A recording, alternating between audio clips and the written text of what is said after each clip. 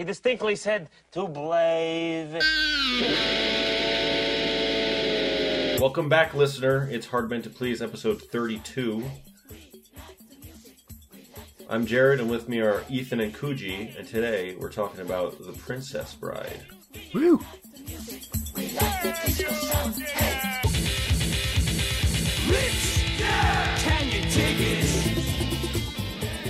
a Asterixar takeover. It is, because we're doing an Asterixar style. We're going to go through the movie scene by scene, because we're just so fucking sick of the Oscars and like movies that make you think. Mm-hmm. It's nice to sit down, watch a movie you've seen 40 times, and then dig in with it. Yeah, if you're cool, you've seen it 40 times. I don't know about that. Yeah, but unfortunately, Kuji ain't seen it even once. Well, when we brought this up, I was talking about how probably the only listener of the podcast that's not appeared on the podcast, he has never seen The Princess Bride. He only saw it recently, and it was really disappointing. And I was like, oh, well, that'd be funny if Kuji saw it and also found it really disappointing. I guess we'll find out. Well, that's yet to be determined. I want to make a correction. I did see it like half a time because my economics teacher in high school was like a piece of shit, and he wanted to do his fantasy baseball instead of like teach us. So he just put on Princess Bride every time. But usually I just left. Wait, so you've seen like the first half of the movie like 40 times? I've just seen like random I don't think he even like cared. I think he just like put on like whatever part. I feel like I was going to say like he didn't rewind it, but I don't know if it was still VHSs then. I don't know. He just didn't care. Neither did I. So you've seen a bit of it, but like while you were talking to friends in economics class. The only one I really remember is the Wallace Shawn drinking the poison thing. A highlight about it. Classic scene. Mostly because I heard his voice and I'm like, I gotta listen to this now because I love his voice. Yeah, everyone turn around and look at this guy. Yeah. Oh, because he's the T-Rex in Toy Story, right? So did you recognize him? I did that. And I feel like he's a character actor in a lot of stuff, isn't he?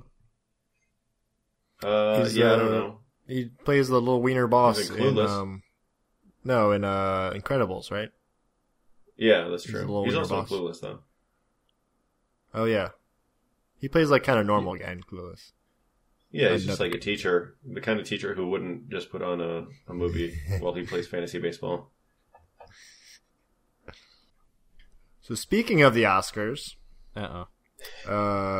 Just, I guess, to recap, I was right. You're gonzo for the Oscars. No one even brought him up. Yeah, last night the Oscars happened. Yeah, last night. A sight to behold. We all watched it. I watched it. Did you guys even watch it? No, I was at a friend's house. Wait, is it watchable? I didn't even know that. I thought like he like read it or something. I don't know. What? Listen to it on my it's radio. Not televised. I mean, it's not watchable in the way that it's pretty freaking boring. It's like 4 hours long. Jimmy Kimmel. I heard Jimmy Kimmel made a lot of vaguely racist jokes by making fun of like all the ethnic people's like names. Yeah, he was picking on Mahershala, who won Best Male Supporting Actor. And people got mad about that. He's Jimmy Kimmel. He's like, I don't know. I want him to be better than he is. All right, fuck the Oscars. Let's just move on to the movie we like. And no one even likes him. Yeah, that's why we're watching a movie. Didn't win anything. Ever? Probably not. It's one of those cult favorites. It actually did win Best Original Song. Oh no, I'm sorry. It was nominated. Sorry, nominated. It was nominated. Mark Knopfler from Dire Straits. Yeah. Speaking of, do you guys ever listen to those old ass like pre-internet prank calls where the guy always went by the name Mark Knopfler? Can't say that I recall. Probably. I don't think I ever. It was like from that. the 70s or something. It was like the most bootleg like prank call set tapes or whatever, and he always went by Mark Knopfler. And I remember one of them I thought was so funny because he calls this guy about some woman who he says, "Oh, hey, is Linda there?" He's like, "Oh yeah, no, she's not here. Who's this?" He's like, "Oh, this what's her name? Linda said to meet her tonight. We were going to hang out. I'm really excited about it." And the guy on the phone is her husband. And so there's this whole altercation where he treats it like the woman was cheating on him, and then he turns the tables on him. He's like, "Don't you set your hands on Linda. She's my girl." He's like, "What? She's married to me, man." Like, I can't touch my own wife. I think I remember that one. Yeah, probably got that lady in a bit of a domestic, but, you know, it was funny at the time. A bit of a domestic. Oh, That's one way to put it. Anyway, The Good-Ass Princess Bride, one of the best movies ever made, I think. Yeah. I mean, maybe not in like quality, but in just No. lovability. I mean, it And didn't. everything. It didn't eventually cause some guy to kill his wife like that other thing. So that's good. That's true. It didn't cause anyone to try to shoot the president like Taxi Driver. It's got a completely clean record in that way. I always thought this movie was directed by Christopher Guest, but it was actually good old Rob Reiner. Yeah. His crowning achievement. Written by William Goldman, based on the book by William Goldman. Mm-hmm. And then, dude, this cast. Fred Savage as the Blowing it grandson. up. Mhm. Fucking Columbo, Peter yeah. Falk as the grandpa. Carrie Ilves as Wesley. His career kind of stalled after a while. Hey, Robin Wright, pre-Forrest Gump as Buttercup. this is Chris their first Sarandon. role, right? Like introducing. Yeah, it was introducing Robin Wright. Yeah. She wasn't even Robin Wright Penn at that point. Mm-hmm. She didn't get penned yet. Chris Sarandon, the only other thing I know him in is Nightmare Before Christmas as the Pumpkinhead. Yeah, I had to look that up. I did not know that. Good for Yeah, him. he's Prince Humperdinck, good ass Christopher Guest as Count Seth Rogen, Wallace Shawn as Vizzini, Mandy Patinkin as fucking Inigo Montoya, which is one of the best Inigo. character names in Inigo, film. not indigo. Yeah, I said Inigo. Inigo. You keep Inigo? saying. Well, I'm not Spanish, so I'm not going to pronounce it that way. You're switching letters. It's different. You're saying the wrong thing. Well, I'm not Spanish. Whatever. No Spanish. I don't have to say it right. Moving on. Andre the Giant, which is so thrilling to see as a child. Yep. I So loved great. him in this movie. Just the fact that he's in the movie. I used to watch wrestling as a kid, and he just the largeness of the man was just so so pleasant, so wonderful. Yeah, he was a real man. He was He was a wonder. He was a real man. You're right. The eighth wonder. Yeah, what a man. The eighth wonder of the world. And then you got like this bit part by Billy Crystal as Miracle Max and Carol Kane as Valerie. Mm-hmm. It's probably my favorite right. part of the movie. And Peter Cook wait- as the goofy minister. Oh yeah, the impressive clergyman. I keep forgetting little parts of the movie like that. Like I always forget Miracle Max is even in the movie, and then when they get to him, I'm so delighted. And then yeah, the clergyman with the weird speaking voice. Wait, can I ask you something about that? Yeah. So he's doing a voice that seems kind of cruel to people with like speech impediments, but that same joke is used in The Big Bang Theory. They have an actor who does the same thing. I don't like that. Cannot be cool. Wait, like a recurring role? Yes, he's like the antagonist to whatever the main guy is. Whatever. Lester probably. Clemens. I don't know what his name is, but it's his antagonist because they're like both like nerdy dudes in a school or whatever, and one has a speech impediment. One, well, he has autism pretty much in the show. I'm pretty sure that's a thing. I don't know. I Yeah. just feel like is that He's on the cool? spectrum. Can you make fun of those? Can you make fun of a speech impediment like that? Like that seems like really cruel. I was gonna say in this movie, I think it's a good use of taking a scene and like making it funny, even though there's nothing really funny in the scene. Like the dialogue isn't funny, but that's definitely also true. All right, that was just me. I mean, it's an old movie. It's like from '87, so you could make fun of like the mentally challenged by doing that like duh and like slapping your chest with like a limp wrist. That's true. Yeah, and all it'll get you today is a presidency. Hey. Whoa. Hello. Times have changed. I was also kind of surprised they didn't make any like outlandish gay jokes because I'm used to that in that kind of like era of movie Yeah, making. especially with how many Buccaneers are in this puffy shirts. Yeah, so Not many. swashbuckling. I'm surprised. I mean, it's 87, and it's not like that old, but it holds up. You know, I was watching 40-Year-Old Virgin the other day, and it kind of doesn't age very well because there are a lot of gay jokes in it. Yeah, because the difference is that was trying to be like an edgy movie. Yeah, Nothing edgier than making fun of gay people yeah, in 2004. yeah. So brave. Whereas this was, I mean, this was kind of like it was almost like a pre-Shrek because it was like a subversive fantasy story. Yeah. So, I mean, the recurring joke in this movie is just that everyone's like really polite to each other, even though they're supposed to be adversaries. Yeah. I mean, the recurring joke is just how it's like a fantasy love story adventure, but it's all just like all the characters are like slightly goofy, but not like too goofy. Yeah, not over the top, but I mean, very, very Christopher Guest-like, which is kind of why I assumed he had directed it initially. And I'll probably forget again, and once again think that he directed it like later on. I could see that. It's just like a very like almost unintentional humor. Yeah. So, I mean, the question has to be asked though, Kuji, your first full viewing of it. I mean, what do you think? I mean, I get a lot of like weird cultural references now that I didn't really understand before. Yeah, welcome. Obviously, I really like the cast was great. I mean, I think my favorite part is the Billy Crystal part. I feel like again, it seemed a little weird. It seemed a little anti-Semitic, but whatever. And because they made him look like a goblin.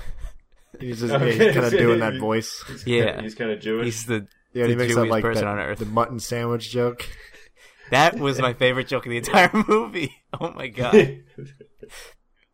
See, if he was a main character, I'd like it more. I thought it was good. Which I don't think I ever understand why they framed it like having Fred Savage be a little like. I feel like he was faking being sick, and then his grandpa came over somehow, and he was inconsiderate and like, I don't want to talk to Grandpa, I'm sick.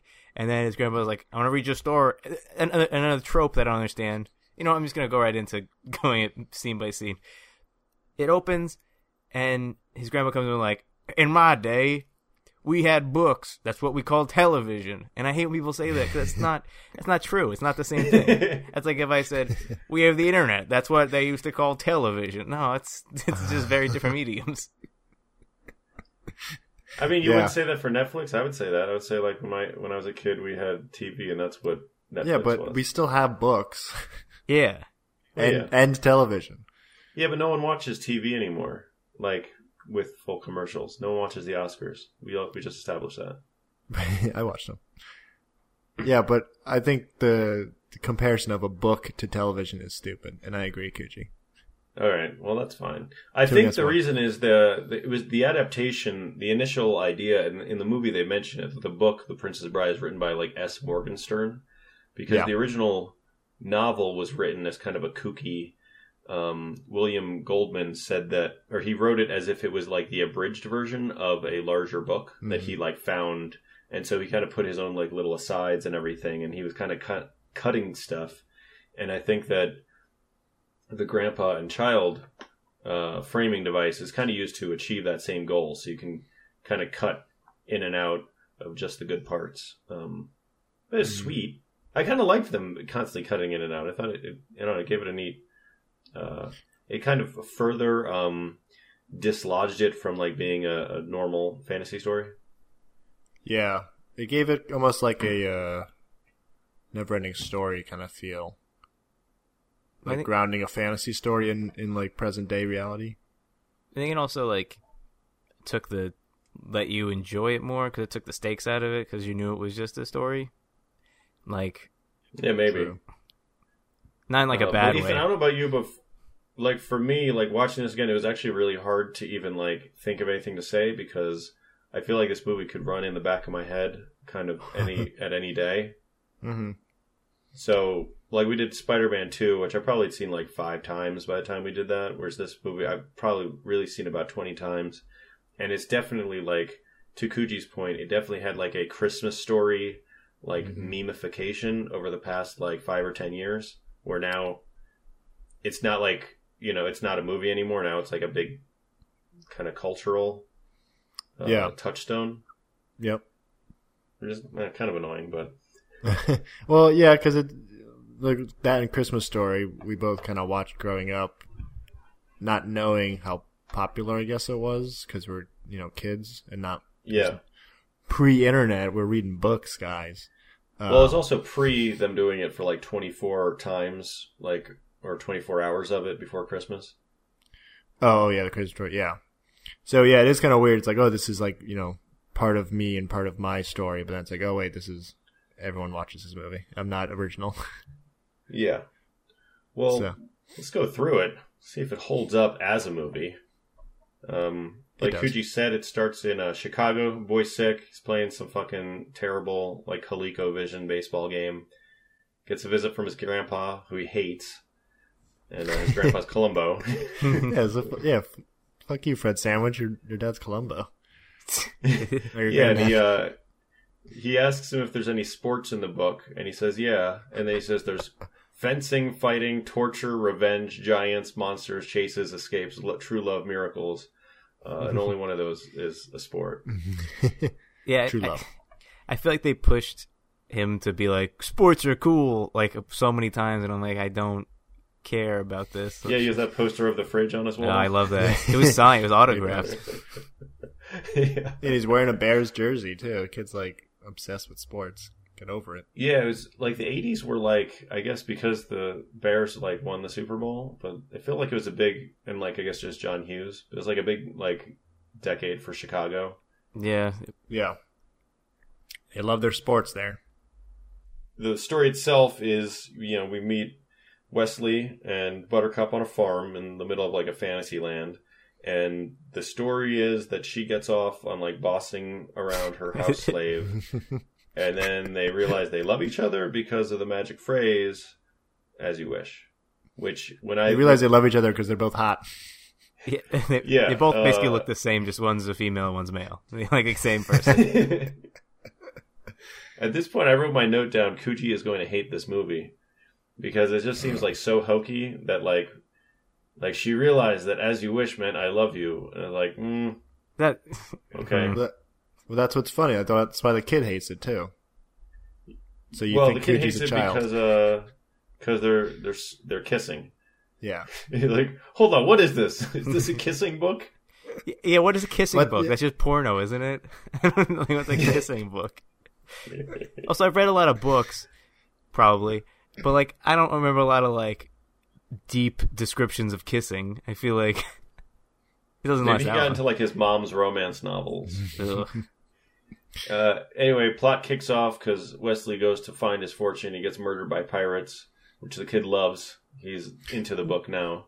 Yeah, wait, I was confused. What was the whole thing? Why did he leave? He just went to find his fortune? Poor. He's trying to marry the lady, so he's got to make money for the dowry or whatever. But she seems to be running. Family. She seems to be an independent woman. She's got this one woman, one slave situation. Also, I don't know. I'm not going to poke holes into it like 30 seconds into the movie. Can I go back real quick? I already did. Yeah, we're only like literally like 30 seconds into the film, but go ahead. Let's. This is like the first 5 seconds. Back it up. By the logic that like since the Bears are doing so good, like they're making a bunch of movies in Chicago, I don't see any movies about like little kids getting read stories in New England and with like pictures of Tom Brady behind them, all signed and stuff. Like I feel that there's tons of movies set in Boston now. Manchester by the Sea just won an Oscar. Something. But was Fred Savage in it, wearing a Patriots jersey? No, but I mean Boston's been big in movies. I feel like it's been big for a while. Yeah, it's all terrible People stuff. don't like Texas sports as much though. It's all like murder in Mystic River and like you killed my daughter. I gotta shoot you in the face. Like, well, it's because everyone fucking hates the Patriots. You can't get on that bandwagon. These are cheaters. I want to go on record saying I hate the Bears. Except for the fridge. He's cool. Yeah, no, impossible come to on. hate this man. So anyway, they skip forward 5 years. Buttercup is unaccountably turned from commoner to royalty so she can marry Prince Humperdinck, which is a great name for. But this is one of those things that I miss. Like watching it again, it's hard to remember that name is funny because it's just you've seen it so much. Humperdinck, yeah, and Buttercup, and even Princess Buttercup, yeah, exactly. Especially the way Chris Sarandon pronounces it. Yeah, I really don't like that. He's so good though, as just like a prince you want to punch in the face all the time. Yeah, because that's kind of one thing I was wondering if Kuji got. Like, you don't learn that he's evil until well into the movie, but you kind of dislike him anyway, just because he's such like a douche. Yeah, he really presents, and he makes his princess walk through like a crowd of commoners. She can get like shivved or something in there. Like, why does she have no protection? She's just walking out of a hallway into a bunch of random people. Well, because everyone loves her, so it's all good. She's a comedy. She was like the Princess Di of her era. All right. Well. Anyway, she gets kidnapped by a great trio: Vizzini, Inigo, and Fezzik the Giant. And immediately you get the sense that Fezzik and Inigo are good guys, and they're just kind of being bullied around by Vizzini, who's a horrible cunt. Yeah. But I forgot how I feel like I forgot how funny the movie is every time I watch it. I always remember it being just like, yeah, it's such like a nostalgic movie, but it's like legitimately funny like throughout the entire movie, which is rare. Oh yeah, for a comedy. Yeah, they kind of land so many of the lines. Just the phrase "unemployed in Greenland," the way Wallace Shawn says it. Oh yeah, the writing is like perfect throughout, like the dialogue, everything. It's just such an insanely quotable movie. Why was he in Greenland being unemployed, and how did he get found? I don't know. What goes to kind Greenland? of question is that? Who goes to Greenland? Also, he said, I'm pretty sure it's pronounced Greenland, Vikings? not Greenland. And as we know from the Mighty Ducks, Greenland is icy and Iceland is green. Yeah, That's dude. the only way I We know should it. do some Mighty Ducks 2 next time. Skip straight to 2. I think it's worth pointing out that Inigo looks like he could play guitar in Bad Company. Like that hair and that mustache. Or Blue Oyster Cult. Yes, even better. Even better. My local grocery store has an Andre the Giant drawing by the Bulk Peanuts saying, anybody want a peanut? That's Which kind of goes incredible. to show like how deep this film has like penetrated the cultural consciousness. Yeah, it's just like it's pretty perfect in there. Yeah. Speaking of Andre the Giant, do you want to hear about some of his drinking records? Yes, please. Yeah. Well, for one thing, the dude Greatest is drunk on he's earth. 7'4", and he was like 500 plus pounds. He was fucking massive. Yeah. He also apparently, just real quick, he apparently used to get driven to school by Samuel Beckett, the playwright, just because they lived near each other, near Paris. And he couldn't fit in the bus, and Samuel had a truck he could fit in. Yeah, which is so awesome. He was 6'3" when he was 12 years old. Yeah, that's fucking huge. What a boss. That's incredible. And he was Anyway, really good what at was his math. drinking accomplishment? Yeah, so he's dubbed the greatest drunk on earth. 3 different accounts here I've got. One of them, he drank 119 12-ounce beers in 6 hours. Jesus Christ. Another time. That fucks on Wade Boggs. Well, yeah, Rest in this one's peace. even better.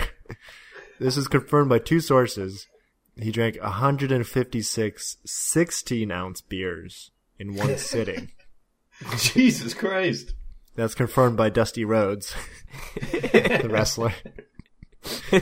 And then another one, someone named the Fabulous Moolah wrote in her autobiography that he drank 127 beers in Pittsburgh, and he passed out in the lobby, and the entire staff could not move him. I believe it. So he The just weird thing is, slept in the that's lobby. still like so many more beers than even makes sense. Like by doing the math, like if you're like a 150-pound man, like that's more than 4 times the amount of beers you could drink in a sitting. Right. Yeah. It's not a exponential increase. Like how many parabolic. how many 12-inch beers do you 12 ounce, not 12-inch, 12-ounce beers do you think you guys could drink in like one sitting? Like in one sitting? Yeah. I don't know. I feel like 10 would be a lot. I think I Like remember one night. drinking One night of heavy drinking. Oh, one Yeah. night? Yeah, I'll say one night. Yeah, maybe. I recall drinking a baker's dozen, and that was my greatest night. Did you Yeah. do a baker's dozen on I can purpose? see that. So you could say that? Did I do it on purpose? Did you drink like you got that dozen, you're like, I want to say baker's dozen, and you decided to have one more? No, I passed out on the couch with both arms like splayed out and like my head back, like I was about to receive a fellatio, but I didn't. Wait, what position was this in? Like you're like big boss man sitting on the couch with like both your arms up on the couch, Oh, okay, I see. and then like my head was like smiling, leaned back, like someone was blowing me. But I'm pretty sure no one blew me. Oh, okay. Did someone put sunglasses on you? So it's like we get a Bernie's. Yeah, probably. I hope so. All right, I'm gonna skip ahead because you guys are fucking terrible at staying on point. Yeah. Christ. No, we're the masters. So they swing along. They reach the cliffs of insanity, and That's my It's just favorite a joke. great I set. think. again, just the way he says it Yeah. is so wonderful. Yeah, because then he's just like, the cliffs of insanity. And he's like, you, move the thing. No, you, the other thing.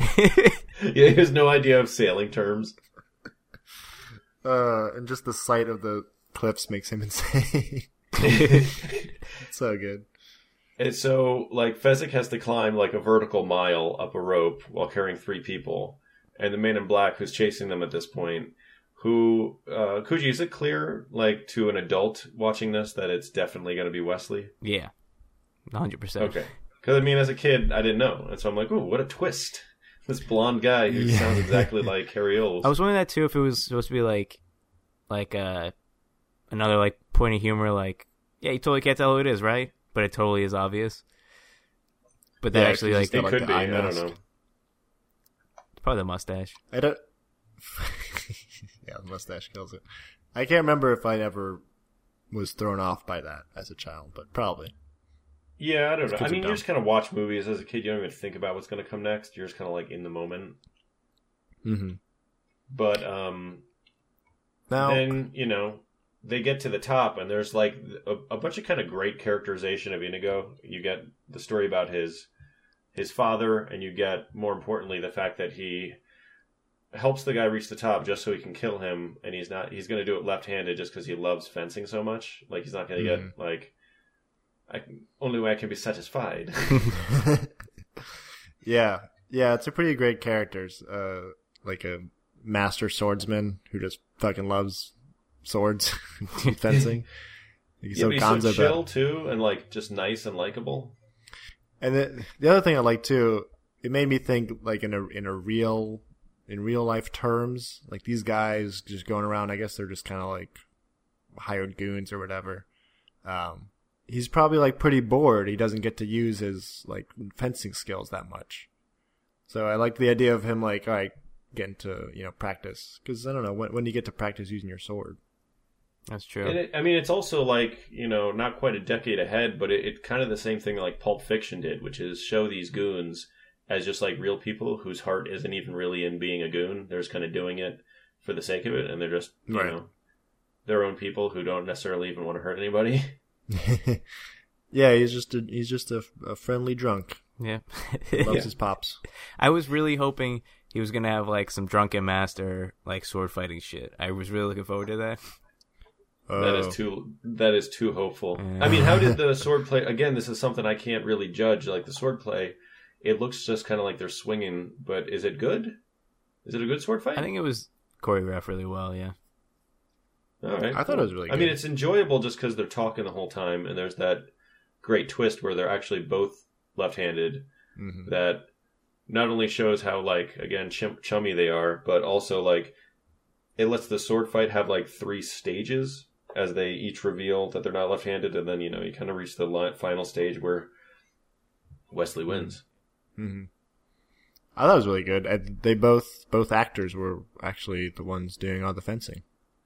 Yeah. Other than the flips, they did everything. Yeah, the random Yeah. parallel bar out of nowhere in a cliff. Yeah, and the very obvious mat that they're landing on. Yeah.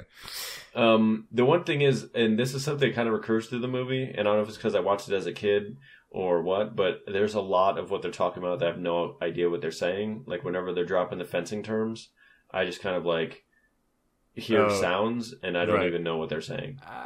Yeah, I still don't know. I And it happens through actually a lot of lines in the movie, though. want to say, as a guy, I mean, I have limited fencing experience, right? It took like one class, but Here we go. I don't remember any of those. I feel like they were just making things up. I want to like read. No, they're all real things. Are they all real things?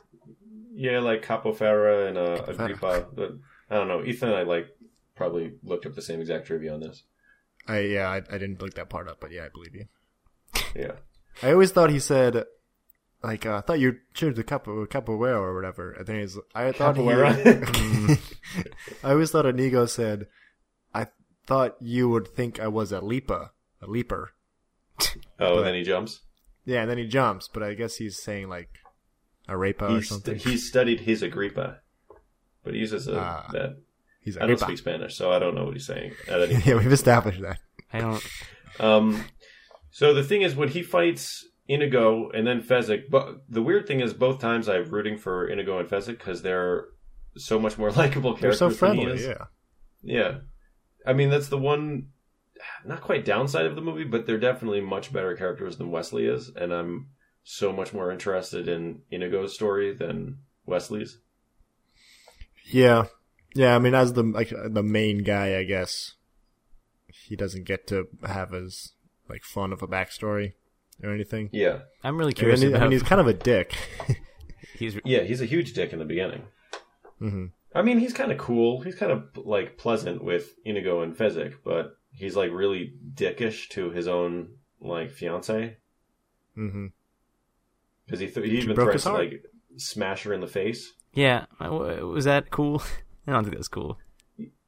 I mean, I feel like she thought you were dead. Like, that's totally understandable that 5 years later she'd marry the richest guy in the kingdom. I mean, you'd be happy for Also, her. it's not even her choice. He Yeah. just picked her, and she's got to marry him. So Wesley's being a real out of baby. control. Yeah, out of control. He's a dickhead. He- Before that happens, though, he fights Andre the Giant, who's somehow more lovable than Inigo even. I love when he says he offers that they wrestle, because that's more sportsmanlike than just hitting him with the rock.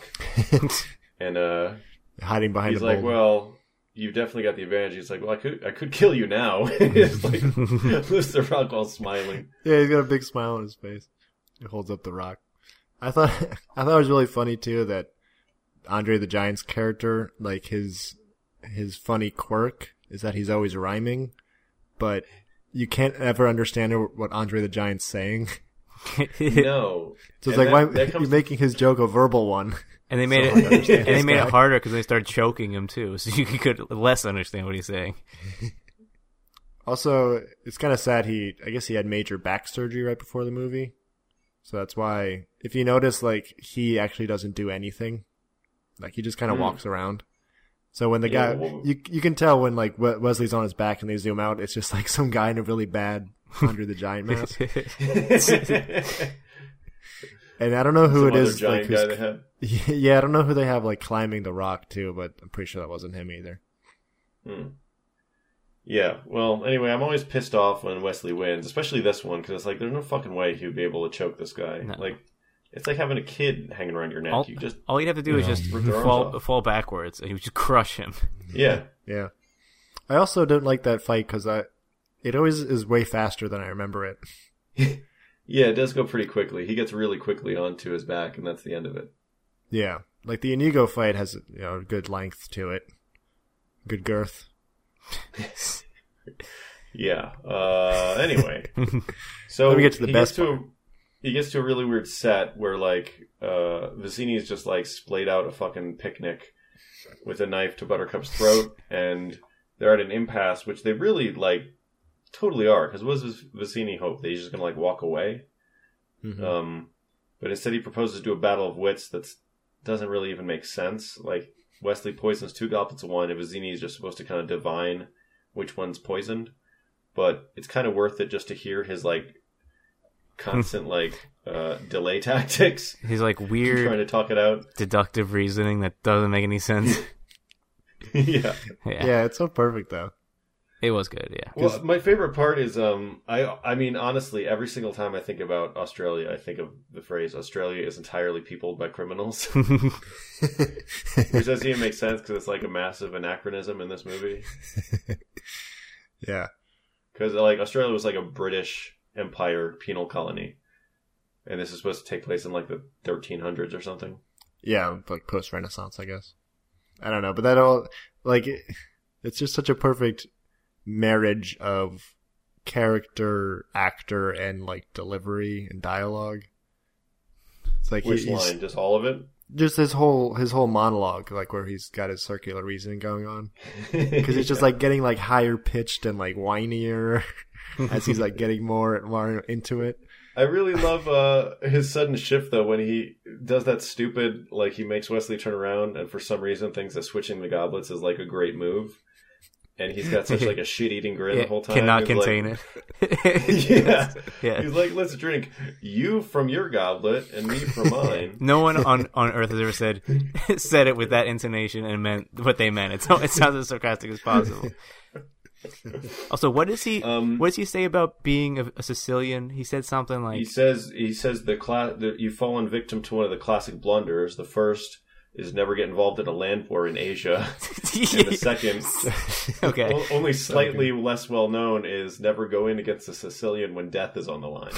Which I very nearly used as my senior quote in my yearbook in high school, and only changed at the last minute, which I regret. To don't have a land war in Asia? Is that what you changed it to? He cut the first part. No, he left it as anybody want a peanut? Yeah. This movie is also this scene is where, as a kid, I learned what mortal meant, and it really disturbed me as a child. Oof. Like, it means that everyone's gonna die, and like, especially as like a Christian kid, it was really weird learning that this is what, like, when you study, you learn that that's not true, and that actually everyone's mortal.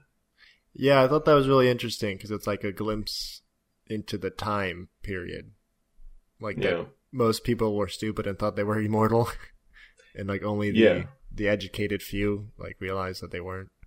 It's also kind of a stretch to think that like studying fencing would also teach you philosophical truths. Mortality, yeah. Yeah. I want to propose that Jason Alexander would have been an okay second choice for Vizzini. Yeah. Yeah, that's a good proposal. I'll accept. But I still think Wallace Shawn's got him beat. Oh yeah, definitely. Just because I can't see Jason Alexander being like that.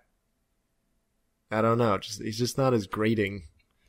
He would have been slightly more of like the TV movie version. Right. I mean, maybe just because he's famous for being on TV, but they have like similar temperaments, but yeah, and body types.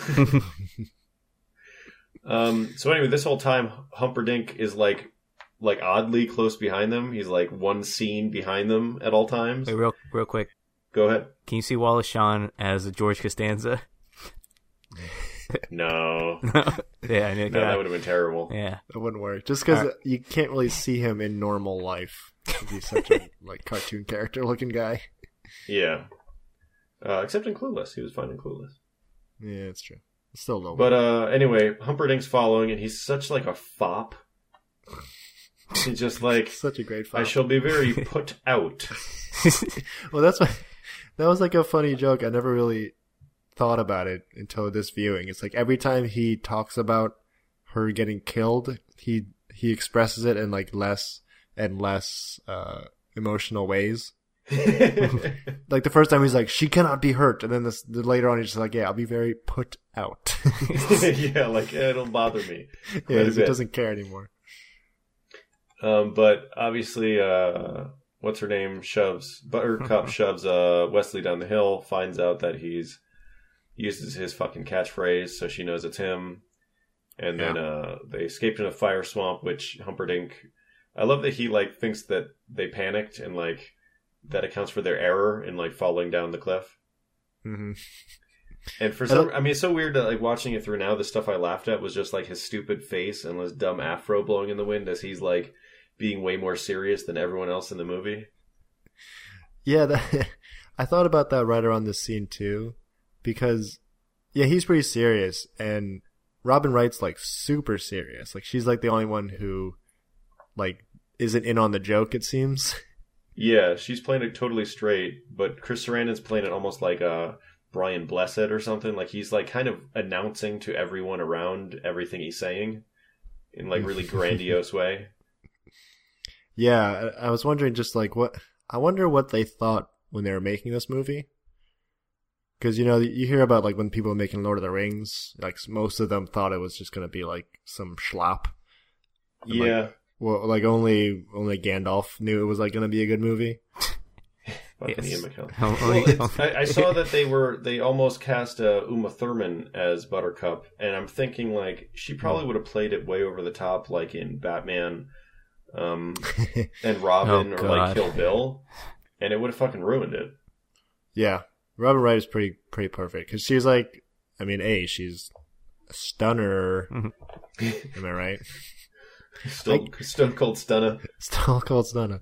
And yeah, I think it helps that she's like playing it straight because she's just like the princess and like supposed to be, I don't know, proper. I don't know. It just Yeah, works. she's for kind of me. the straight man in the story, but I also do Yeah. love the line that Wesley gives where he says, "Your pig fiance is too late." It's so good. And then you get the Fire Swamp, which is like the next little like fun fantasy world. And he kind of like he just had 3 challenges, and now he's got like 3 like lightning round challenges, like within the span of the next 5 minutes. Yeah. Because he's got the fire and the lightning sand and the big stupid rat like Yeah. little people in rat costumes. The ROUSs. Yeah, which doesn't make sense because he definitely sees them just before he says he Yeah. doesn't think they exist, and one tackles him like from the front. So there's got to be Well, more than one too. I think it won like, yeah, because it seems like he was trying to make it so like she would know that they were there, but he could have just like stabbed it. I don't know. It was like right there, man. Yeah. And she doesn't do Yeah, anything it to help him. She's like, kinda no. And then she gets a stick and Yeah, she's she like, not only doesn't help, but like he's about to get his sword back, and she like calls him over because it's coming at her. It's like, give him a second. and it only like bites her dress. It's like, who cares? Come on. Starts gnawing on her foot too. Yeah, it's going at her shoe. No. I mean, she could have run, I think. Mm-hmm. The weird thing though, like in this scene, because this is like the first time where it's just her and him, Wesley and Buttercup. I will say, as much as I just said, I love Robin Wright's like acting it straight. It is kind of weird because like Cary Elwes is so goofy. Like I feel like especially in the Fire Swamp, he's like not really like registering what's going on around him because he talks Yeah, about how pleasant it is, the trees and everything. Yeah, that's always the sense I got, is that like this scene almost suggests that they're not really right for each other, that he's like outgrown her because he's like a badass adventurer now. Mm-hmm. And so he's like really smug through this whole situation. She's still kind of terrified, and it's kind of weird. Yeah, it was a little weird.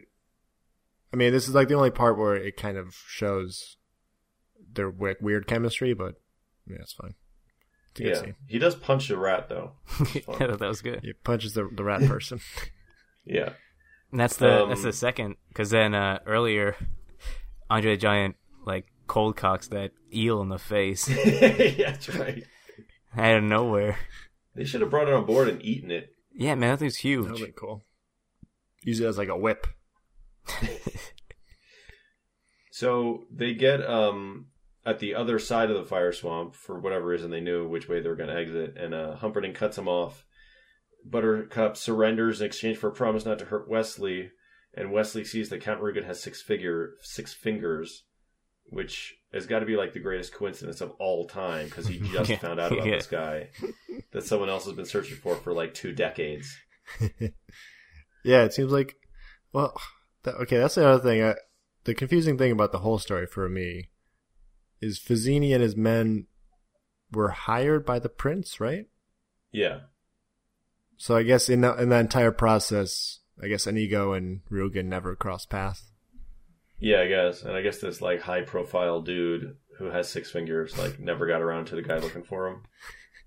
Even though he must have known who he was too. I mean, it's like, hey, who was that guy who put the order on the sword? Oh, Count Rugen? Okay, thank you. He's The been weirdest like thing is he left him a with the mile sword. away. It's like he killed Yeah. the guy to get the sword. Why didn't he take the sword with him? Also, in like the When the kid 1300s, fought him off. Yeah, I don't know. when you Maybe he just did it to be a dick. He was just like, I'm just going to crush his spirit by offering him less money and then kill him just because he loves pain so much. He loves its sweet taste. What were you saying, Kuji? I was gonna say, in that era, I feel like having 6 fingers would be like a death sentence because you'd be like a witch or something. Yeah, but if you're a nobleman, I'm sure you're fine. I mean, they were all freaks because they were all like fucking each other, like in a small gene pool, like the Habsburgs. If I remember correctly, I think having 6 fingers is like a genetic, like, I think it's a dominant trait. Oh, is it? I think So so. they'd all... No, it can't be. I feel like it is. I'll check it. No, more 'cause then, people- like, there'd be tons of people with 6 fingers. Or we kill them all off because they're witches. I don't know. I'll look it up. I'll look it up. Yeah, it's possible that just like one king like didn't have 6 fingers, so he's like kill everyone who has 6 fingers. Everyone. Yeah, most kings wouldn't have had 6 fingers. I think the weird thing is that he sees him staring at his weird hand. And he's like, "Oh, what is it?" And it's like, dude, you know what it is. You got a fucking weird hand. This has to happen all the time. And he's showing it off. Yeah. It's like just get a glove with like an extra big pinky finger and stuff 2 fingers in there. Or just wear mittens.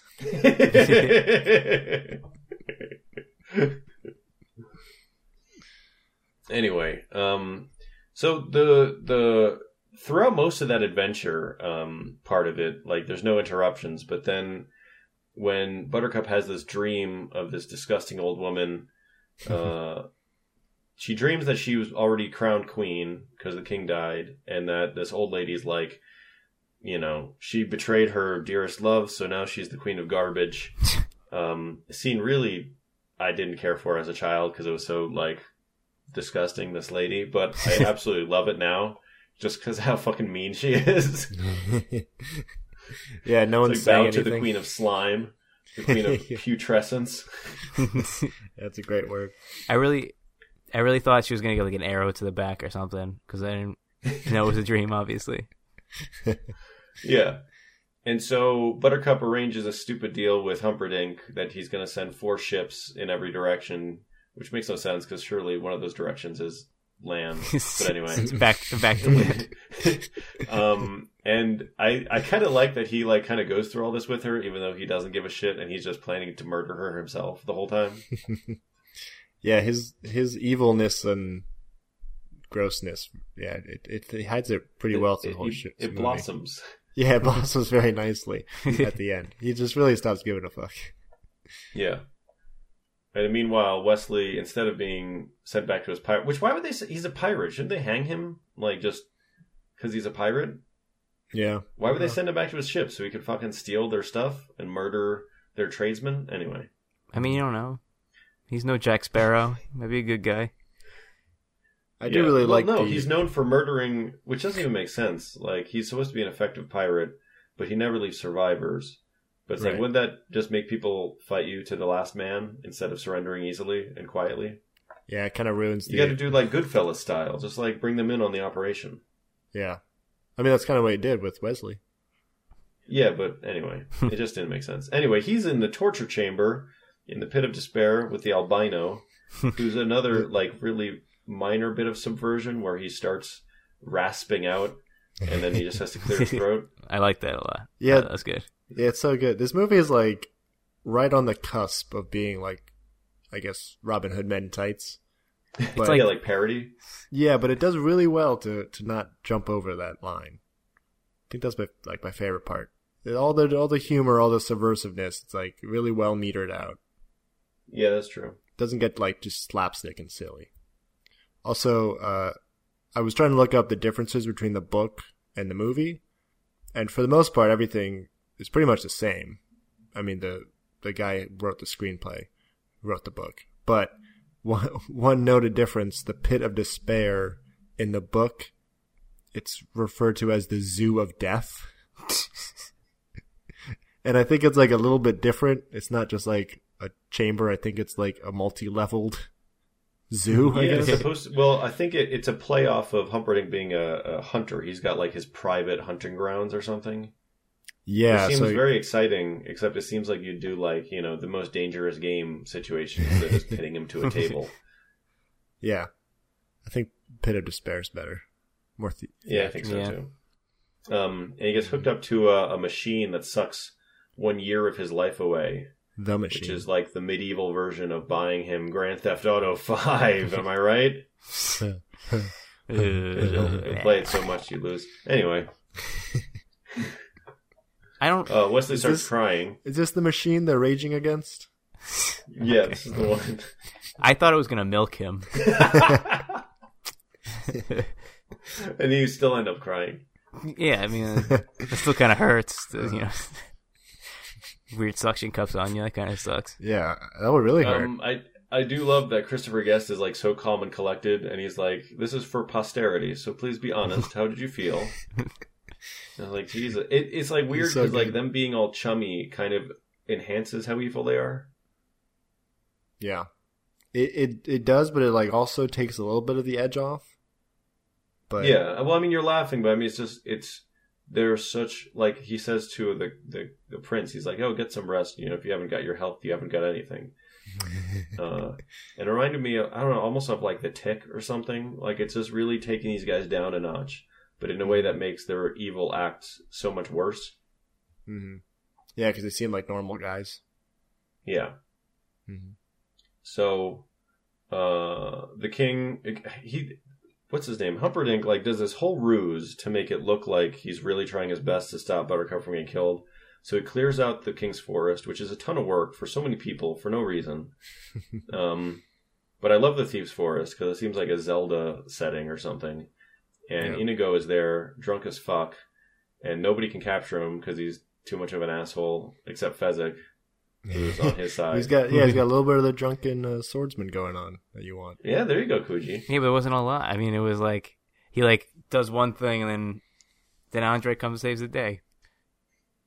And then Fezzik somehow knows a lot more than he seems like he should know. He knows about the six-fingered man is Count Rugen, and he knows that Wesley is the man in black and is Buttercup's man. hmm And I don't know if this is supposed to be the same day, but he like revives Inigo by like waterboarding. yeah, giving him soup. Yeah, he gave him some nice stew. He waterboards him, Very hearty stew. and then I do like that. once though. Inigo knows, he's just like, "There's going to be blood tonight, baby." Yeah, It's a badass. good hard man line. Oh yeah, that should be the quote. Yeah. So I'm still confused at the prince's whole plot here. So he hired Fazzini, but he did it just so he could recapture Buttercup, just to like prove that he wasn't trying to kill her. No, the whole point of he's just trying to get a war started. So he was going to have Vizzini kill Buttercup and leave her in the Gilder frontier, so that Right. when her body was found there, everyone who, he picked her because everyone loved her. And once she's dead, people will demand to go to war, so he'll get to go to war. So how did? Which is kind of a funny plot, in a way. Yeah, very like Shakespearean plot. What? Why was he like already on the hunt then to find her? Ah, never mind. Who cares? Because they want to find her. And then when they found her, I mean, I assume that things were kind of, the works were Oh, stopped he was up trying to. Wesley Yeah. Shawn. Okay, I got it. Yeah. I put it all Yeah, so he was together. putting on a good show, and then they were going to find her dead and be like, "Oh, damn it. Damn it! Why, God? Why do people have to die?" Why do bad Um, things happen to good people? Yeah. So, I mean, all this shit gets exposed, Mhm. and Buttercup realizes he's a lying coward, and by pointing that out, Humperdinck goes into fucking rage mode. He goes to the torture dungeon, and he puts the machine up to 11, which kills Wesley. Yeah. He's dead. Which is, I saw one bit of trivia that probably shouldn't count as trivia, but it was kind of funny. It was this, that Christopher Guest, Mhm. because he has 6 fingers on one hand, his hands go up to 11, like a Spinal Tap, which he was in. Did Spinal Tap come up already? I think so. Maybe it was a This nod. was 87. A nod to that. Wait, didn't they put up to 50? Yeah, I was joking. Oh, okay. Oh, I was gonna say, you piece of shit. wait, if you had Yes. 6 fingers on one hand, shouldn't you Take have it on 50 both years hands? off. Shouldn't you have like 12 fingers then? Make it No, he's symmetrical. only got 6 fingers on one hand. What a weirdo. We should kill him. That'd be nice though.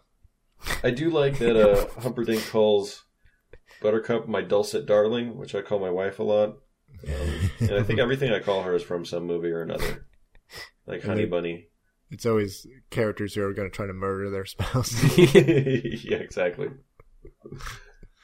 Humperdinck gets a great scene, though. He really does sell it that he's a complete fucking asshole. He's slightly terrifying.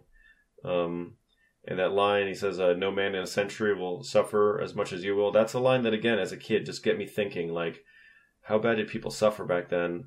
Like, probably a lot. Like, that's a lot of suffering. I don't know, like, what I used to do when I watched movies is I'd pick the guy that I wanted to be in the movie, and I guess because I was a coward as a child even, it always turned me off when, like, the coolest characters got, like, horribly tortured. So, like, watching Star Wars, it's like, oh yeah, you want to be Han Solo, and then he gets tortured in Empire Strikes Back. It's like, I guess I want to be Luke, because he just loses a hand, and then he gets tortured with lightning in Return of the Jedi. And it's like, fuck, I guess I'll be Chewie. But he gets tortured with a loss. With the loss of his best friend. It's true. Well, in this one, it's like, oh, you want to be Wesley because he's the coolest guy. He gets tortured the worst. Like, oh, Inigo. Oh, no, he gets a knife in the belly. Never mind. Yeah, Inigo is pretty fucked up. Yeah. I definitely want to be Inigo, though.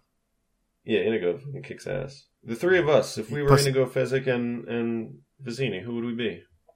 Kuji's definitely Vizzini.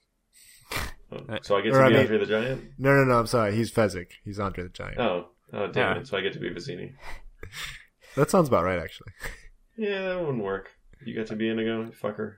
I don't know why, Kuji, but I always, when I see Andre the Giant, I think of you. That And cannot tell that's a compliment or not. But I'll take it as the greatest drunk in history. Just as his incredible drunken stories. Big hands? I don't know. I don't know how you would know my hand size. I love the scene where Inigo has to check his hand against Andre the Giant's hand, and he's like, oh, instead of like looking up at his face. Yeah. And it shows how friggin' gigantic his hands are. Goddamn. Yeah, they were fucking huge. Anyway, Wesley screams so loud that like people are hearing it on the moon. Yeah, and so like Inigo and Fezzik go down to the hidden grove, and they use ghost dad magic to find the entrance to the pit of despair. Yeah, it was kind of a cheat. It's a scene that I almost kind of like phase out whenever I see it because it's kind of boring watching him like walk around with a damn sword. Yeah, and just like murder an albino. That's such a great. I love that he questions him and he doesn't even respond. And they just bonks him on the head. Yeah, that dude's with a fist that's as big as his head. His spine is just crushed. He's dead. That's it. Yeah, it looked like it hurt. So yeah, they save him, and then we get to Kuji's favorite part. Well, first, fucking Fred Savage loses his shit because he's like, this story's being ruined. He's like, who kills Humperdinck? And that's maybe one of the most subversive parts of the story is that they reveal at this point that Humperdinck lives. Mm-hmm. And Freddy's like, Jesus, Grandpa, why'd you read me this thing? And Grandpa's like, just shut up and listen. Yeah, like every 5 seconds, like, do you want me to finish the goddamn story? You want me to leave? Okay, relax. Yeah, I mean, they do that a couple times with we kind of skipped over it, but with the shrieking eels, the story, reading the story context, like, cuts off the excitement from the actual movie. Yeah, kind of weird. Yeah, but I like that part because they do the goof where he starts reading again, but he starts reading like a paragraph earlier, so he kind of has to go back through it, and they're kind of go over like Wallace Shawn's lines with Columbo's voice because that was a cool. He's kind of going back through it. But yeah, Kuji's favorite part, fucking Billy Crystal killing it, so good. Hot take. I didn't like Billy Crystal. Whoa, ever in anything. Well, that's to be determined. I don't. Wait, oh, you motherfucker! Don't even dare say that. Don't you dare say that. In this movie, I think he's so good. A little too much. He's bebopping him sketting too much. He's bebopping. MLT. MLT. Yeah, super hot take. That's the what pushed it over the edge for me. The MLT joke. Is that he just did Billy Crystal humor instead of like period humor? Yeah, it's just like you can tell they just let him riff, and he was like pushing it all the way up because he's like trying to make a big splash. Yeah, I mean it's funny though because like I think the scene is funny, but when you hear like trivia from the movie, they talk about like 3 pages like died from laughing during the scene, and Like Inigo's like he bruised a rib trying not to laugh, which doesn't make sense. What? And I think Rob Reiner even said that he had to leave the set during these scenes because he would laugh so much that he'd become nauseous. Jesus. 3 pages died? What? No, I was joking about that part. Oh, okay. But I mean, it's just like these like excessive like Hollywood stories of like just it was so funny that like I didn't stop laughing for 3 days. Yeah. We love his But- Jewish impression. Yeah. I mean, he is Jewish, isn't he? Yeah, very. Yeah. Have you Billy have you Crystal. heard him? I mean, I guess he's a Jew who does impressions. Right. He's not doing Jewish impressions. I mean, I think he was just Well- being himself, which is just a very Yeah. Jewish man. Mhm. To his That's credit. what John The point of Stewart this- does it. I mean, the point of the scene is that he's like he's mostly dead, and so Wesley, they bring his corpse to him, and he makes him like this stupid chocolate covered pill that'll bring him back to life. But he'll only do it. I mean, there's this back and forth because he doesn't want to do it because it's not a noble enough cause.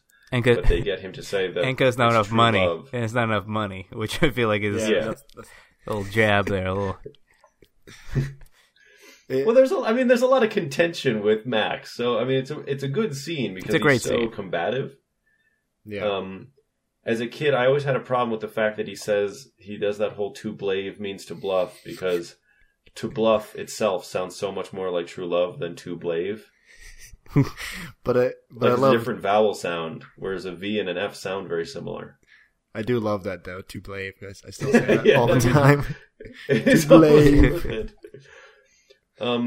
I noticed one of the lines of this movie that reaches kind of a it's like those references or those quotes that kind of ascend to a point where you don't even know that you're quoting it. But that "look who knows so much" line, I like absentmindedly quote that a lot. That's a good one. And the back and forth with his wife, I think, was really good. Yeah, no, it's a great scene. Now, why are you shitting on it earlier? Well, Billy Crystal could tone it down a little bit. You just hate Billy Crystal. Maybe get Jason Alexander in there. He would be no good. I like to get Michael Richards in this movie somehow. Just get the whole Seinfeld cast. Yeah. Jerry would be a good Humperdinck. Jared be a good Humperdinck. Elaine could be Buttercup. I don't know if- You have a good fun time. I with feel it. like Jerry would be Wesley, and I feel like what's that guy? Banya would be Humperdinck. Banya. Yeah, that'd be super good.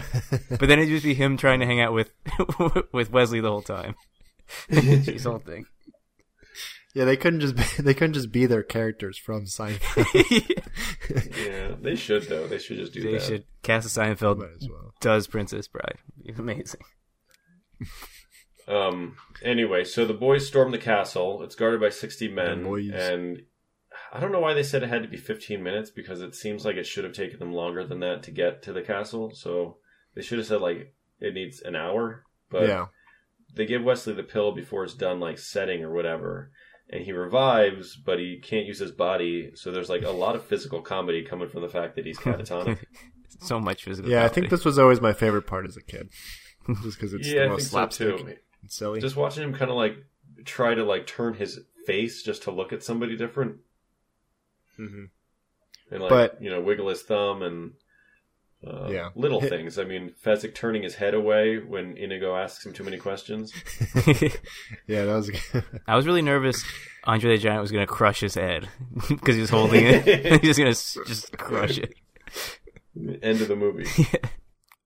One of the things that, like, as an adult, I found a lot funnier than I did as a kid is just that out of the blue, Wesley's like, if only we had a wheelbarrow, that would be something. Like, why the fuck would a wheelbarrow be the first thing you think of?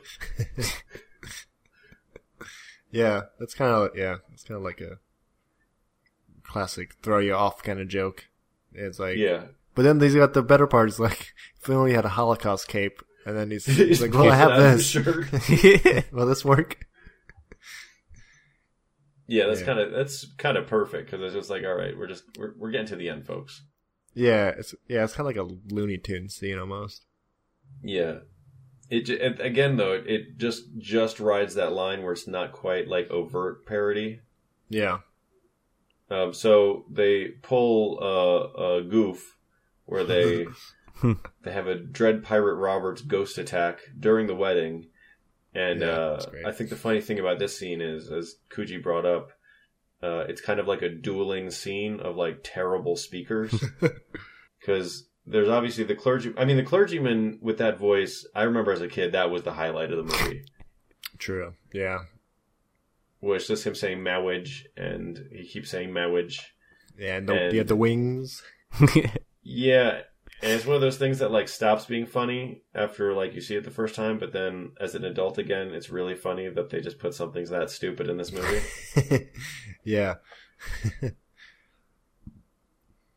And then he's got Andre the Giant doing the Dwed Pirate Roberts, but not on purpose. Yeah. The Dread Pirate Roberts is here for your souls. It took me like a good 5 minutes before I understood what he was saying. Like, how was that the best take? I mean, I guess they didn't want to set him on fire multiple times, but it seems like they could have gotten a better take. I mean, I think that's the best take you're gonna get. I like this is one more line though. He's just like, "My men are here. I am here, but soon you will not be." What a weird threat. Yeah, it's kind of it's really weird acting chops for Andre the Giant to have this scene. Yeah. But I guess like as a cover, it's actually Fezzik trying to act, and he's not a good actor because he's just a wrestler, which is also what Andre the Giant is. So, whoa. There you go. One of my favorite lines from the movie is when they threaten the guy and says, "Give me the gate key." He says, "I have no gate key." And Fezzik tear his arms off. It's like, "Oh, you mean this gate key?" JK, here it is. Yeah, that's a good one. Yeah. It was a good line from that guy who isn't even in the credits. Oh. Good for him. Yeah, so the wedding, they rush it, and so Wesley doesn't arrive in time to stop it, which is, again, kind of a weird subversive bummer. And it kind of cuts around here a bit, but let's just do Inigo first. So they're sneaking around the castle. He sees Count Rugen with 4 guys. Count Rugen sends 4 guys against him, and Inigo slays them in like fucking 4 seconds. So smooth. It seems like they're gonna like set up for their epic, revenge fight, but Rugen like immediately soft cocks it out of there. Well, that's a great one too, because he like kind of sets himself up and getting into position. And he just drops his sword. Oh no, he doesn't drop his sword. No, but there's such like a long take of him running down the hallway away from him. Yeah, I think it's really funny too that like Inigo doesn't chase after him immediately. It looks like. Yeah, he's kind of like stunned that he would even do that. Yeah, so good. And then there's like a weird like static chase because it's basically just the camera showing a room and then like Rugen running through it and then Inigo running through it like a second later. Mm-hmm. And then obviously Inigo finally gets into the big feast room and he immediately gets a knife in the belly and it's like, God damn it. Yeah. And Rugen is such an asshole. He's like, what did he say? He said something like, "You've been chasing me your whole life only to fail now. That's the worst thing I've ever heard. How marvelous." Yeah, he's such a dick. He stabs him a couple more times. Yeah, he tries to go for the stab and he like blocks it, but not enough to actually fully block it. He starts bleeding from everywhere. He's just like covered in blood. Yeah, he makes a medical error by removing the knife. He should have left it in there. Yeah, you gotta leave that in there. To stem the bleeding. Right. But, I mean, probably the best scene in the movie. I mean, it's definitely a better climax than what you get with Buttercup and Wesley. Yeah. Him staving off his execution twice, and then the third time he's, like, had enough and just kind of swats the sword away. And he says his trademark line, like, 5 times. And keeps saying it. It kind of like energizes. He really plays it well because at first he like almost tips over again, but he kind of gets his mojo back as he goes. Yeah, he fights him off, and then it's such a satisfying kill too. Yeah, because not only does he give him the same cheek cuts, so you get like the full circle there, but then he makes him like tells him, "Offer me money." yeah, And and he just does. yeah, he's like, yeah, I- of course, anything you want. So I good. do remember. I mean, it is so satisfying. The whole, my father back, you son of a bitch. But I clearly remember. I don't know if it was the first time I saw it, but mom ruining the scene by chiming in at the end, being like, "But killing him doesn't bring his father back, does it?" I was like, shut up, mom. Like he should have just like made peace with it and moved on with his life. Uh, Well, I think it works Yeah, because what you a haven't mom killed thing. anybody. So you We haven't nobody killed my dad yet either. All right. Well, I guess we'll see that. one of the more satisfying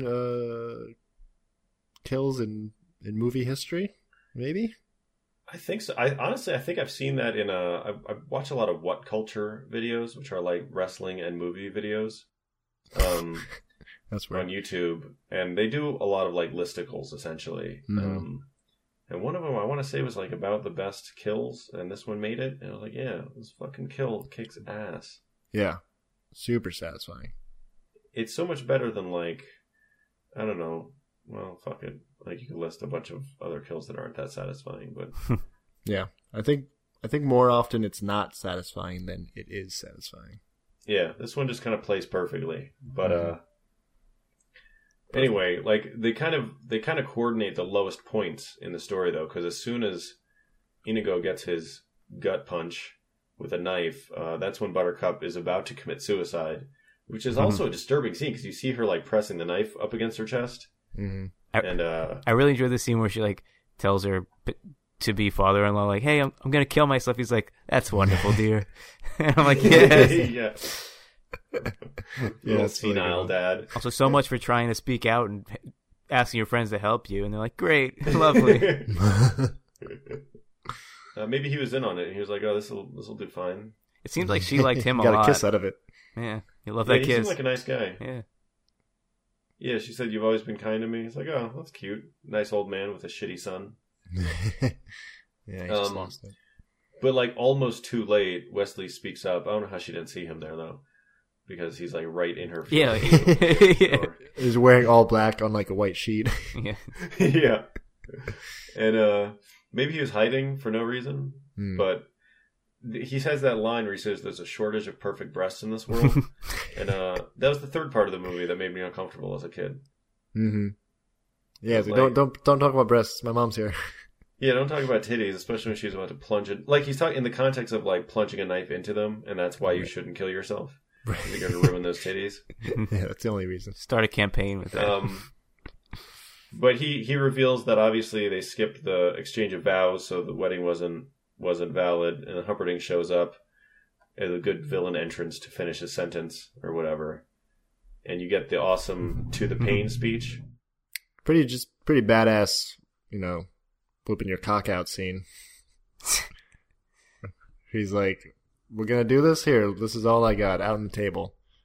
And he makes himself Yeah, stand he just up. kind of describes how he's going to mutilate him, which is extremely disturbing in the Yeah. details. Yeah. Yeah, not even kill him. Leave him alive so he can Let hear people scream about But it. he does also lace it with some great insults, like "you warthog-faced buffoon" and "you miserable vomitous mass." I want Yeah. newborn babies to see your ugly face. Yes. Ugh. I like that the idea that nobody has ever in his entire life insulted Humperdinck to his face. he's so shocked by it.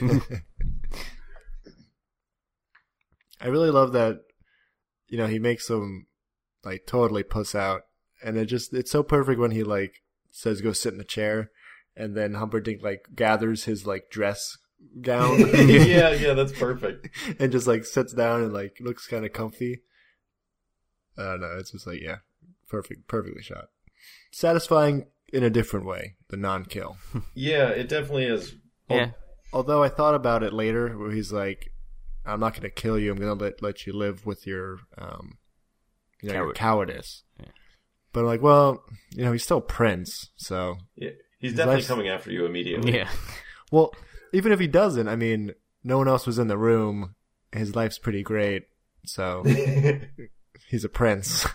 Yeah, he think he's didn't gonna even be like fine. love Buttercup, so it's not like he's gonna be like pissed off about that. He's probably just gonna like move on to Plan B on how to start a war with this country. That's like his only goal in life.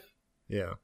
But then, like, So, everyone like- in the kingdom is gonna know, like, hey, we're gonna marry this princess. She's just gone. What the hell, man? What happened? She run out on you? You know, like. Oh yeah, I guess That's that will true. humiliate Yeah. him like Miracle And Max. his dad's gonna be like, "What? Your wife didn't kill herself? What happened?" Yeah. That's true. That's true. It's also like I feel like Inigo is getting ahead of himself when he's wondering what to do with the rest of his life because he's almost certainly bleeding out like right then and there. Definitely gonna die. His life is 30 That's the other seconds. thing. I always forget that he doesn't like die on screen. I always just Yeah. assume he does. Well, then it wraps it up with the idea that just like Wesley did from like 3 other people, he's gonna like Inigo's gonna adopt like the Private Roberts franchise, which is so it's a really nice ending, but it's so weird that like the Dread Private Roberts is like known for massacring everybody that he meets. So it's like that's what our hero's going on to do with his life. Yeah. That's Like every time he meets a merchant at sea, even if they surrender, he kills He everyone has to on kill, deck. unless he finds someone who he's intrigued by. Yeah, once he's ready to retire, he'll spare one person. He's gonna Willy Wonka it. Yeah. So Fezzik kind of like What's he was gonna dicking do? around. It would have been good to get him in a combat role. Like if he just bashed Ruben's face in, that would have been satisfying too. Fezzik, yeah. Yeah, but Or- like, again, I don't think Andre the Giant could do anything. Or even a scene like if they just cut to him for no reason with like guards coming after him, he just keeps throwing one after another off like a bridge. Yeah, or just like And throwing. I feel like the one way to improve objects this at movie him. is give Andre the Giant one cool like crushing skulls scene. Maybe that would have ruined his character. I don't know. Yeah, he was a gentle giant, Yeah. and He's he the original, still the best. still the best. I mean, his big scene was just randomly finding those 4 white horses. Yeah. Well, he also when Rugen's getting away, he like punches the door down with one punch, Yeah. which is kind of cool. That was cool. Yeah. Also, without any prompting, the princess just fucking leaps out the window. like he didn't say like, "Hey, jump down here, I'll catch you." She's just like, "See you guys." Yeah, there's stairs. He also didn't look like he was like prepared to catch anyone. He was like still holding all the horses. And then Yeah. he jumps, and he's like, "Oh Yeah. shit!" I did like that he only has like one interaction with the princess, but it's super duper cute because he's just like, "Hello, lady." She seems like so excited to see this massive giant who's friendly. He was a sight to see. Yeah. So that's like the end of the story. I always felt like it kind of, it ends and the grandpa ends it quickly because the son or the grandkid hates kissing, and the kid has fully matured now. So he's like, "No, you can read Yeah. kissing." And I always feel like it's kind of anticlimactic when they go back to it because it's just like it was a really good kiss. Yeah. Greatest kiss ever. Like, did What do he you say use that- tongue? Like, come on, give me some details. Yeah, I would love it if they kept it on Columbo, just like in great detail, talk about how they were boning each other. And then obviously, it wraps it up with the kid loves the movie so much he's kind of arced from a shitty video game playing kid to a book enjoying good child. The good And boy. he asks him to read the story tomorrow, and he replies, "As you wish." And it's See- like, well, that's the movie. Aw. This might not be popular opinion, but I thought that was really weird when his grandpa said that. Like, I feel like it was like a wink, like, "I'll come back tomorrow and fuck you." It's just like, all right, man. Well, yeah, they did set it up in the book as like code for like "I love you" in a romantic, Yeah. sexual Like, way. I want to get in there. Yeah. Well, I Gotta think get it in that still boy's works hole. as saying "I love you." But you're mixing What? two different types of "I love you." You know. Yeah. Yeah. He's talking brotherly love. I do another thing that I channel all the time, and I'm glad I watched this movie because I remembered what it was. But when Peter Falk's done, I don't know why they just let the cameras roll as he says like, "Okay, all right," like 20 times as he's gathering himself. But I say that like every time I'm in that situation.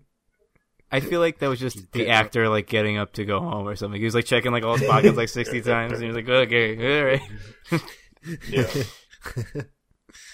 I love how he's just Columbo in this movie too.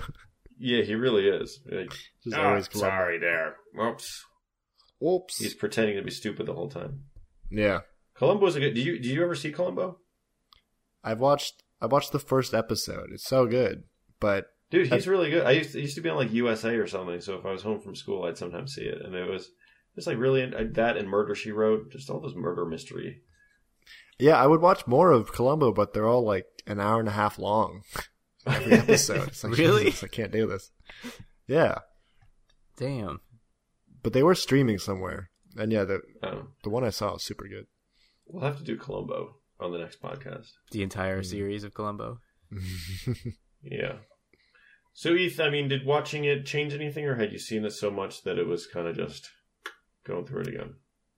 Didn't change anything. I can't remember the last time I watched it. It'd been a while probably, but it brought it back up into like, oh yeah, this is like one of my favorite movies ever. Like you were saying, this is probably one of the movies I've watched more than any other movie. Like this and Christmas Story. So Yeah. I mean, and also rewatching it helped to cement the idea that it actually is a really good movie. It's not just like nostalgia telling me it's good. It's like it's really tight. I love it. Yeah, it is just really good dialogue, and it is funny, but in a way that's like neither annoying nor like too snarky. Mm-hmm. You know? Yeah, like I said, yeah, it toes that line really well. Kuji, what did any other thoughts? Now that you get all the quotes and all the jokes, I love it. again, I mean, I might have to watch it a couple more times to really like feel okay using those quotes, because I don't want to co-opt something I'm not a part of. So I think you're in the club now. am I one time? Dude, I was 1.5. I mean, I you was going to recorded watch a it podcast again about just it. because after seeing it, I realized that, I have a 5-year-old little girl, and I was like, oh, you've never seen it. I just watched it probably, a year or two with my older kids, because I was like, oh, that's one of those movies they haven't seen yet. It's going to be great. And I'm like, oh, she's probably old enough to enjoy it now. So I was going to watch it again like yesterday, and I just didn't. Did you ever consider naming your kids Inigo Montoya? It's a fucking great name. It's just so good. Buttercup. Oh. Buttercup is definitely a solid. I like that Count Rugen's name is Tyrone. Tyrone Rugen. Yeah, good name. Is Good that writing. really his name? Is it really Tyrone? Yeah, he mentions it just once. His name is Tyrone Rugen. The first white Tyrone ever. So yeah, I mean, I definitely find different things about it funny now, but a lot of the same things also. The whole, dream of large women, I think used to bring the house down when I was a kid. I thought that was the funniest thing in the world. Still pretty funny though. Yeah, it's okay. When I was watching this, I was also thinking, like, man, that no one's been able to really do this kind of comedy fantasy mashup well since, as far as I can remember. Stardust seemed to be similar to it. Stardust? Yeah, I've never seen that. I don't even know what that is. It's a movie based on like a Neil Gaiman story or book. And it's kind of, I mean, if you watch it, it does run the same line of like being kind of quirky, but not quite to the point of parody, just kind of to the point of subversive, like silliness. Yeah. It's not as good as this, but it's. I mean, I've never heard of it. So it's a fantasy, and it is also kind of. It's kind of one of those like make it up as it goes along sounding fantasies. Yeah. They're pretty good though. Okay. We should have done that with this. We should have counterpointed them or whatever. Wait, Ethan, how about Black Knight with Martin Lawrence? I feel like that's basically the same movie. I was trying. I don't know. Does Bill and Ted's count? I don't know if So that counts good. the same. No. I mean, that princesses, no. Yeah, I mean, it's like a funny take on like. There's a lot of good 80s fantasy, but not a lot that was also comedy. I actually can't think of any that was also comedy. There's like Neverending Story, like you said. There's like Lady Hawk. Yeah, I was thinking like Robin Hood Men in Tights, I guess, is maybe the best. What was that one? attempt. Not That's full on parody, though. Yeah, that's true. What's the I one think it's different. that's not Neverending Story, but it's about like a bunch of books that are coming to life? Like Page Master.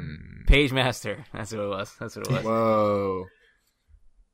Damn, I forgot about that. I've never seen that movie. Isn't it like part cartoon or something? It's weird, yeah. It's like, yeah, another movie that's like books or TV of old times. It's a lot of anti-movie movies. Yeah. Fucking pro-book agenda. But yeah, I would say to watch Stardust. It's pretty good. It's kind of funny and also, Okay. fantasy-like. And There you Robin go. Williams is in it. Oh yeah. Oh, so he can take the Billy Crystal role of going way over the top, eating up an entire he scene. does. He's in it. Michelle Pfeiffer's in it. I'm trying to think who else. Claire Oh. Danes. Can't think of who else Wow. is in it.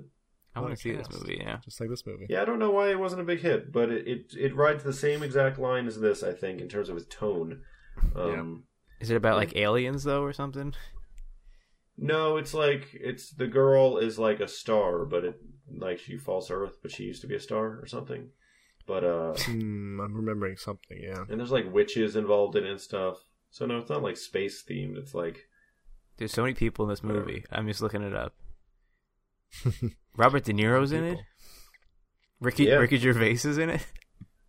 What? I forgot Ricky Gervais. I don't know who he plays. Maybe he plays a voice. Ricky Gervais is. I'll tell you in a second. He's Ferdinand This is a. Ferdy the Fence. What? See, I don't remember most of this movie. He plays so a who knows? fence. So A This fence. is 2007. it says he's the fence. Yeah. Huh. Oh no, it's just a weird. Anyway, A fence is just a weird British term for something. All right. Narration by Ian McKellen. all right. Well, let's wrap this up. All right. Instead of going into fucking Stardust. Ethan, we got any Stardust. corrections?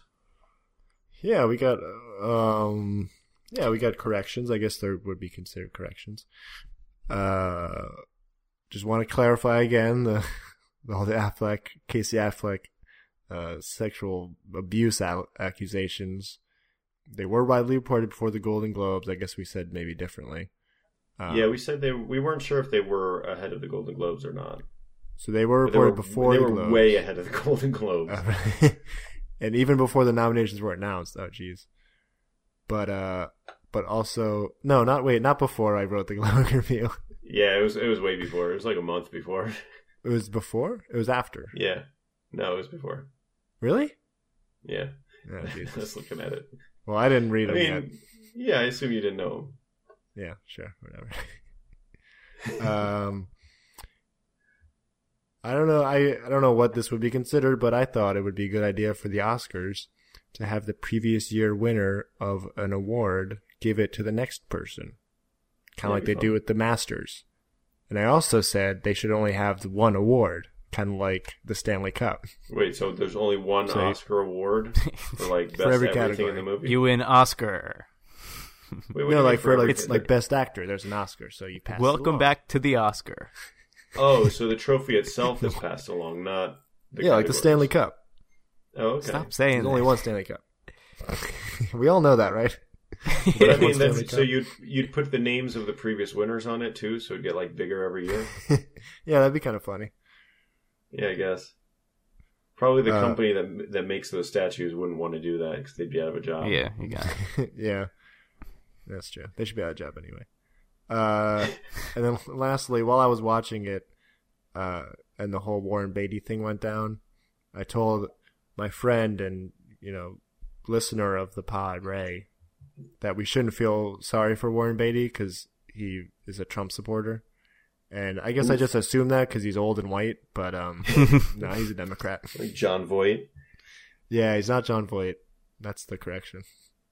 Okay. You didn't- So good on you, Warren Beatty. We should watch fucking Dick Tracy or like any Warren Beatty movie.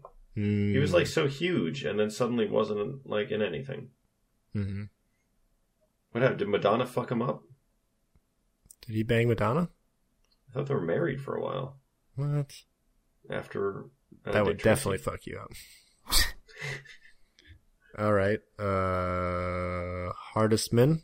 Are we gonna Oh do that? fuck me! Oh Yeah, shit! Hardest Yeah, Man. you gotta Well, do that, right, guys? Hardest I got Man is one. definitely Inigo Montoya.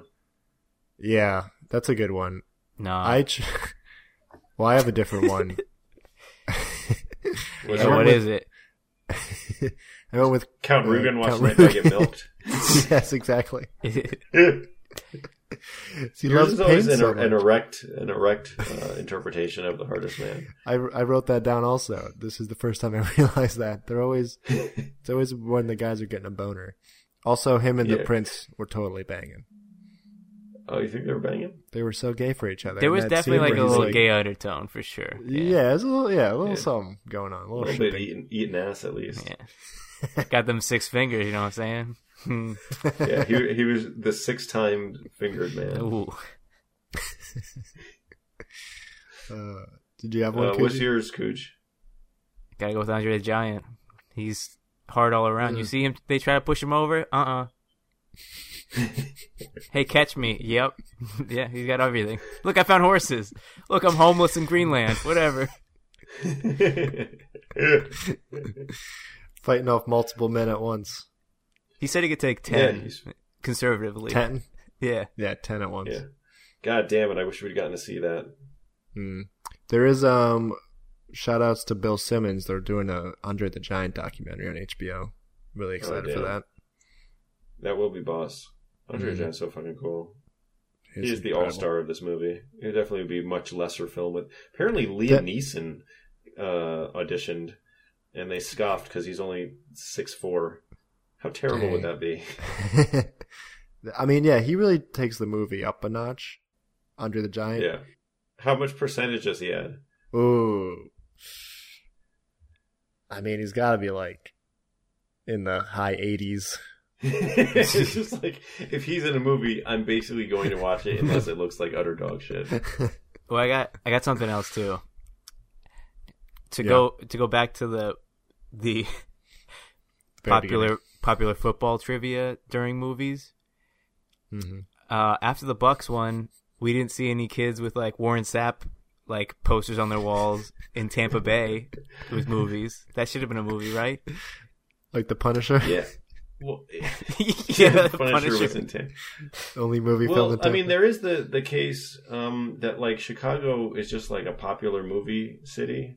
Like they don't cast many movies in. Like I was thinking we were doing Manchester by the Sea. Like New England has such a bias in movies. Like it's the place where like real life happens. But no one does movies in like New Mexico. Right. It's like a Other weird Breaking set. Like Bad. if you want to do like an indie movie where like the family's weird, you could set it in like Idaho or something. But otherwise, you can't. And what's funny is like you think that's maybe because it's just like such a great setting for the movie, but like in reality, it's probably just because that city has great tax breaks for movies. It's Yeah, just like those are the really coincidental. lame. Yeah. I mean, that's why like Atlanta's blowing up right now because they've got really great incentives for movie goers. Mm. Yeah, if I see Made in Austin Georgia on like is one more Tucson thing, I years. swear to God. Made in Georgia. Have you seen that? Fucking Peach. No, what is that? It's like, I don't know, it's like a random thing after like random shows. Maybe it's specific to Adult Swim because they're based in Atlanta. But there's like a big, I don't know, it's like a campaign thing, I guess. Like, hey, make stuff in Georgia, it's cool. Because no one wants to do it. Oh man, fuck Georgia. That's your fuck you to Georgia. Yeah, man. That's your fuck you for. Yeah, I don't think we have any fuck yous. Oh, I have a fuck you. How about to Casey Affleck for winning Best Actor That's a good for one. everyone who voted for him. Yeah, and Mel Gibson for getting too much FaceTime on the Oscars. Yeah, just fuck the Oscars generally. How about that? Fuck the Oscars. Next year That's we a won't good- even do them. Yeah, fuck the Oscars. That wasn't even fun to do those. Yeah, it really wasn't. This is- It was like our most boring podcast possible. The Lion one was good, but that was mostly because of Yeah, the ones where we had Cat. guests. Yeah. Yeah.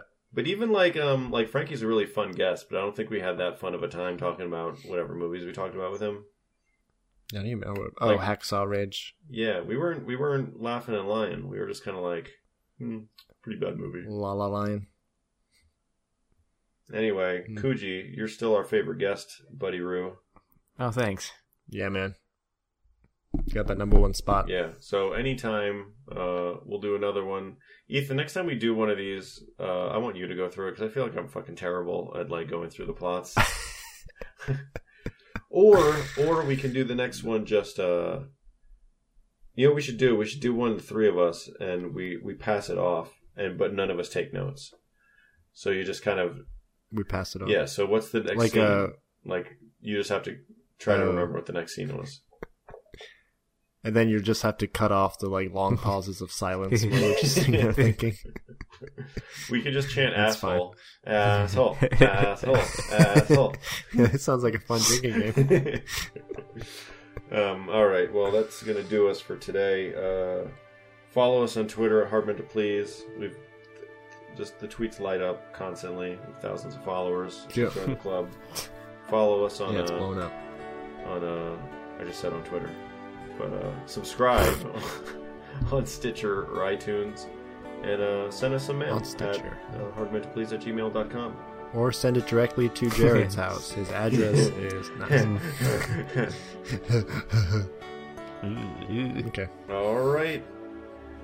I'm satisfied. I'm satisfied too. That's the only way I can be satisfied is by doing it left-handed. With 3 men All right. on. We love you, listener. Good night. Bye. Right.